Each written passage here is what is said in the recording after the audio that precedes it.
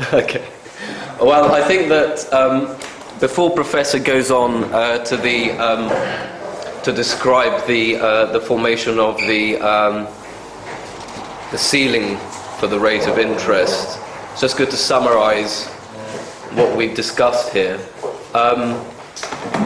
When I spoke earlier, we talked about the floor of the interest rate being set by the marginal bondholder, marginal saver, and the ceiling for the interest rate is set by the chap doing marginal arbitrage between the bond market and the stock market. And this establishes the range for the interest rate spread. And it's constantly moving. It's a dynamic process. It's like for any biologist here, it's like the process of homeostasis. It's this constant sort of regulation of internal conditions to make you sort of feel top notch and to make sure you don't die. So the establishment of the interest rate spread is a similar process. It's a sort of convergence process which is constantly dancing, constantly alive, but it has a process to make it's a process that makes things stable. So this makes interest rates stable, this process. But it's never in equilibrium, just like the body is never in equilibrium. But it's a convergence process. And under a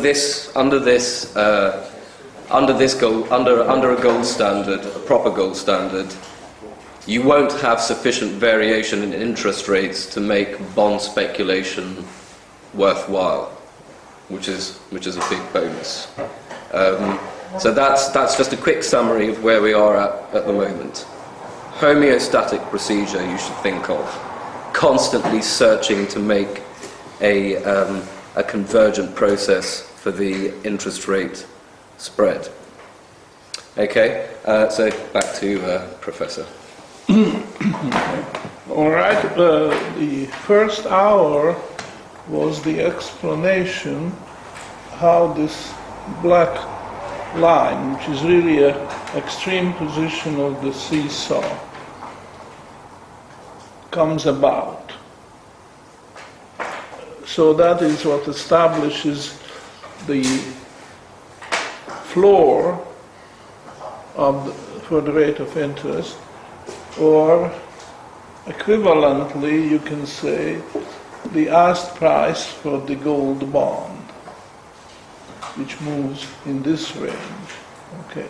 Now there is a completely analogous analysis of the red extreme position of the seesaw, and this will then establish the ceiling for the rate of interest, or equivalently the bid for the bond price. So and I don't have to spend the same amount of time as I did in the first lecture, because it is such a close analogy to what we have done in the black case. Now in the red case, I switch to the red. Okay. I'm going to again consider the rate of interest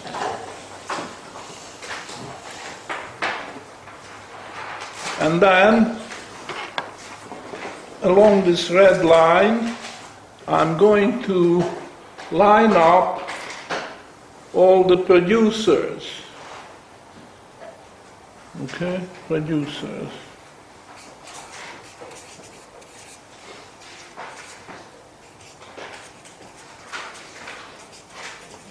And rank them.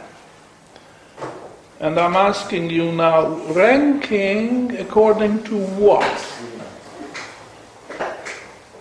remember in the black case we're talking about the bondholders, and I rank them according to time preference. Now, here I am taking the producers and rank them according to productivity.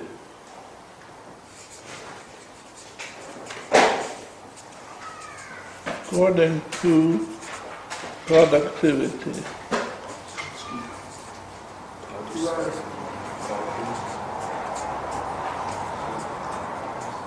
Now that's just a fact of life that different people have different productivities.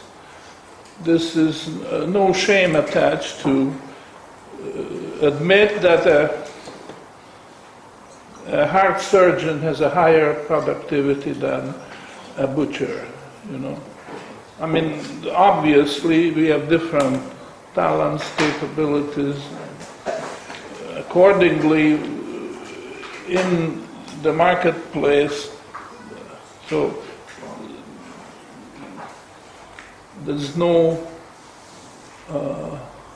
shame attached to have a different.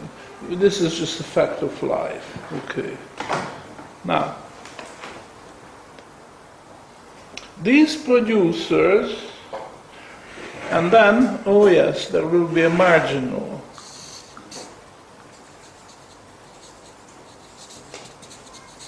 Producer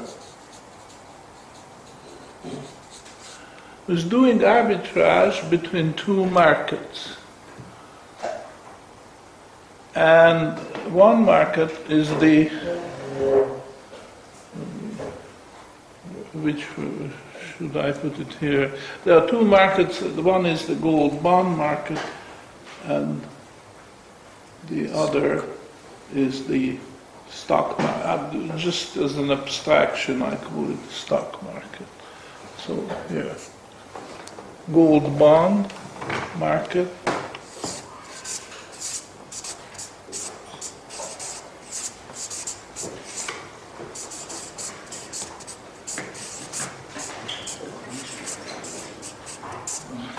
Here, stock market.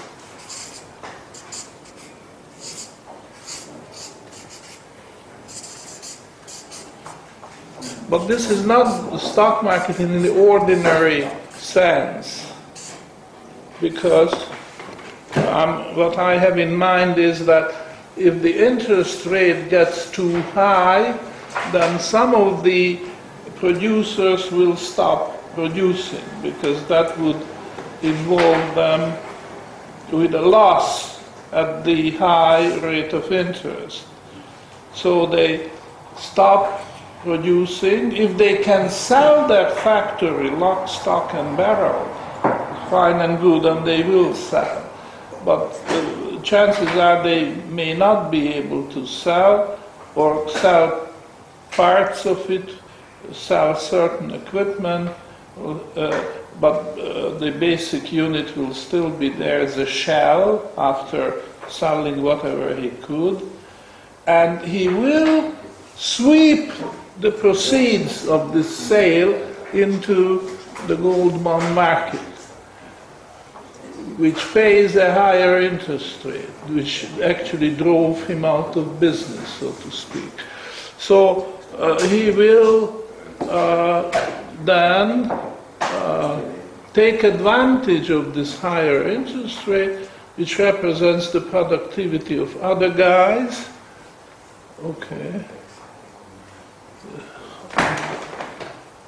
So here, these are the submarginal producers who stopped producing, and they invested the sale of whatever they could salvage from their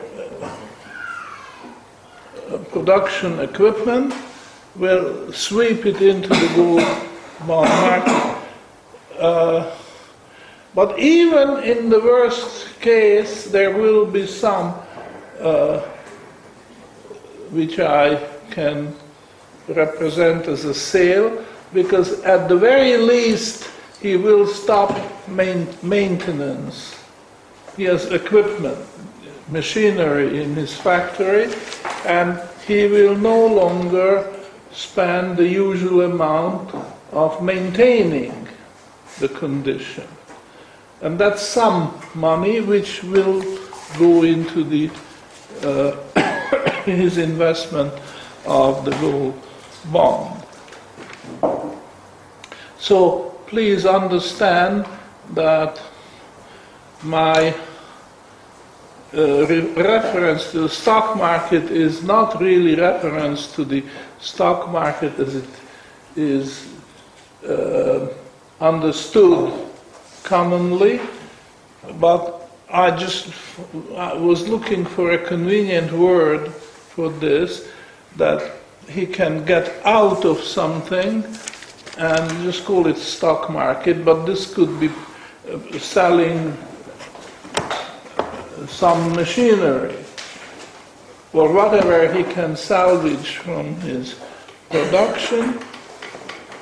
And I would say he sold stocks, okay, productive stocks, and that goes into the gold bond market. So what we have here is an arbitrage.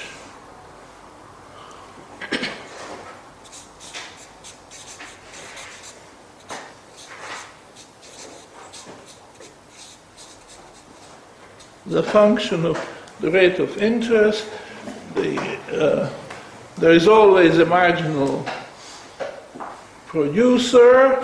If the rate of interest goes higher, which direction will this move, the marginal producer, to the right or to the left? Left. Left? Yeah. If the interest rate goes up, Yeah. Yes.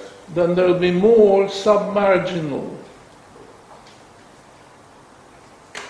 producers. Goes left. So this will move to The right. the right, not to the left. You see that? Does everybody? The rate of interest goes. Prices. Louis said he's thinking in terms of bond prices. Well, if I ask the question that way, then the answer would be yes. The bond. But you're not asking it that way. No, let's clarify. Please take over. Okay. The interest rate goes up. Okay. What happens? So you will have a set of producers who become sub-marginal. So there will be arbitrage from the stock market towards the gold bond. Which means You go left. that Yeah. this This goes right to the right. because you have a larger set in the gold bond market. And some producers who were perfectly productive at the lower rate will now become unproductive. They can no longer compete with the higher interest rate. You see, a producer is competing against the prevailing rate of interest. He has to have a productivity which is greater than the prevailing rate of interest. Because the moment his productivity becomes less, his operation no longer makes sense. In fact, he is going to be a loser because he could earn more as a bondholder than he earns as a producer. See, so you get an extra set of people in the gold bond market set. So it moves that way. Who are submarginal. Submarginal. But they didn't give up for good. They gave up temporarily because because the interest rate moved against them. But should the interest rate come back down, they want to go back into production. And also, please note that if, in order to go back to production, they will sell their gold bond at a profit, right? Because when the interest rate was low, the bond price was high. Is that? Yeah. Well, where is the profit? Because that should be profit. The interest rate went down. I'm sorry. They're buying the bond at a high interest rate, which means a low bond Low price. bond price. Okay. Then when the interest rate falls, the bond price rises, they sell. And then he sells. So he makes a profit. And he uses this profit to refurbish his factory. You know, if he didn't sell this particular machinery, he might be able to buy a better version, a more advanced version, and discard the obsolete equipment.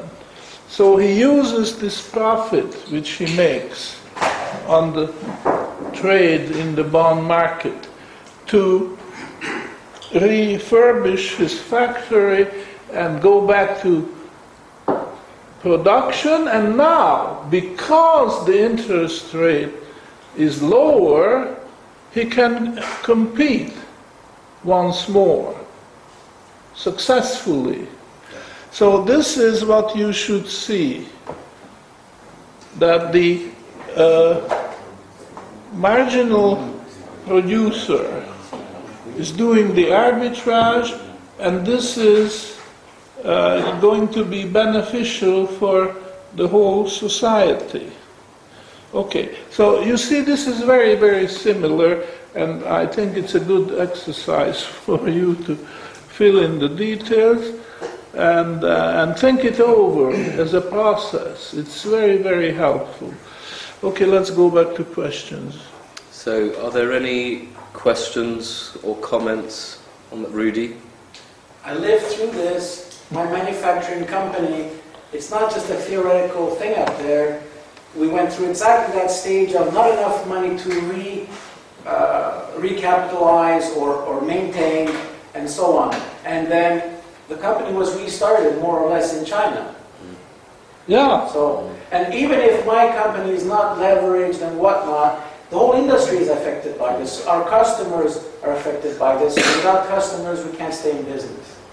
And let's assume that the interest rate had made a comeback. You stopped producing, okay? And on a normal or more normal monetary system, you still had a chance, because if interest rates had made interest rates were too high. That's what forced you out of business, right? In effect, yeah. Yeah. So there was a drop after interest rates. You had a second chance. You could have gone back. But the only problem is there's no gold. It's paper, and if we sell for paper, the paper depreciates, so the equation gets squished. But you are quite right. The whole business of outsourcing. Everybody is familiar with the English word outsource. How would you describe outsourcing? Well, I think if anyone's experienced a call centre, you'll notice that it's not usually a native of the place that you're calling from that's on the other end. So, shifting of business offshore.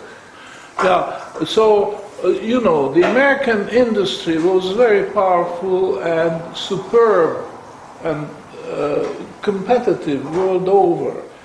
And then they outsourced one after the other. And actually dismantled the American industrial, with the exception of the war industry. Warplanes, Jet planes. and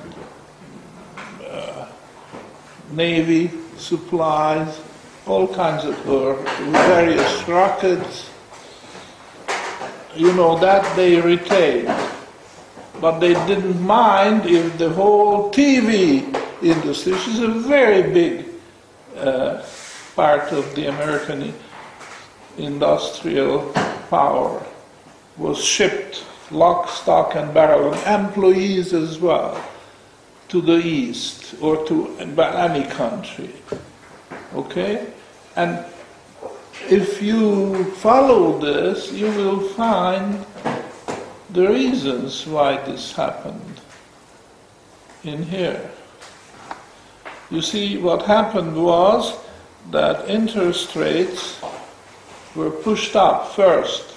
And we go back to 1971 when Nixon closed the gold window.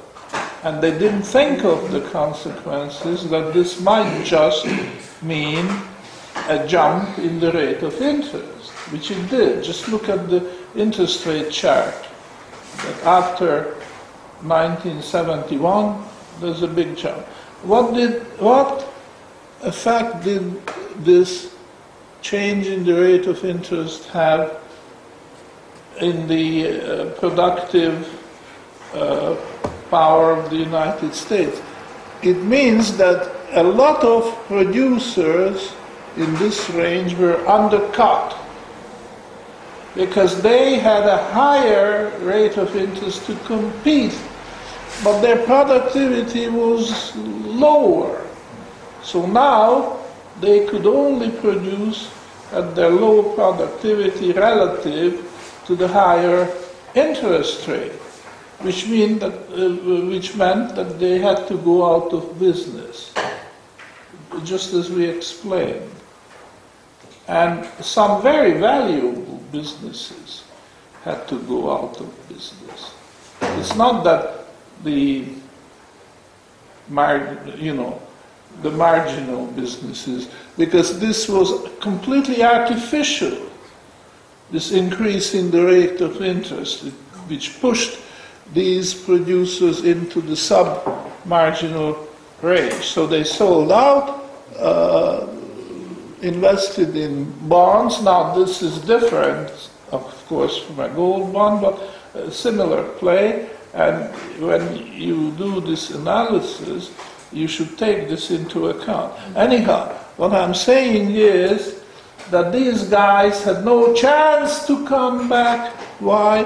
Because the rate of interest started increasing, and it took about 10 years to reach the top. So, say from 1971 to 1981, interest rates went up, wiping out a lot of good businesses. Okay?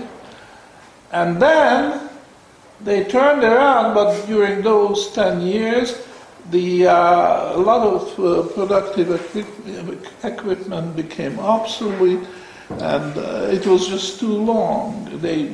So they were eliminated, these, you see. And then something else happened, which still, to my mind, still lasts today. Interest rates started declining. So after this first shock of interest rates going from a more normal, say 4 or 5%, went to 16, 20%, which was not unusual in 1980. There was a slow decline started, and to my mind it's still continuing. But a lot of people say, no, now long bonds dropped, went too high, and interest rates on the long-term bonds went to, say, 3%, and now they start going up again. I feel, and I think Sandy would confirm that, this is not the situation. Interest rates can still go lower, partly because of the misguided effort of the Federal Reserve, but sometimes I have the feeling that they are no longer in control. So it's the depression, it's the deflation, what is going on. Interest rates are still falling. You want to add something to this? Yes. Many people say that QE, what can you do with QE3? QE3. When the short-term rate is already near 0%. Well, there's a 30-year yield curve to play with, and there's still sufficient differential between the short and the long end of the rate to bring it down heavily. So I can't remember what the 30-year rate is at the moment. It's just shy of 4%, I think, isn't it? 3%. You know, and you can halve that. Let's say it's 4%. You can halve it. 3.52%. Okay, let's just say 4. You know, you can go 4 to 1/2, quarter, and 1/8 ad infinitum, and you will still maintain a positive yield curve, as it were. So you're not bringing the banks to insolvency just yet. So there is still plenty of action to be done. And if you think, okay, that's dodgy, well, of course it's dodgy. But the point is that many asset classes which are arguably superior to the solvency of the United States will trail them as well. So long-term corporate bonds, which are arguably much better fiscal position than the United States, are likely to trail it as well. So it ain't over yet, is the bottom line of this. Well, the fact that you say. Till the fact. Well, all right.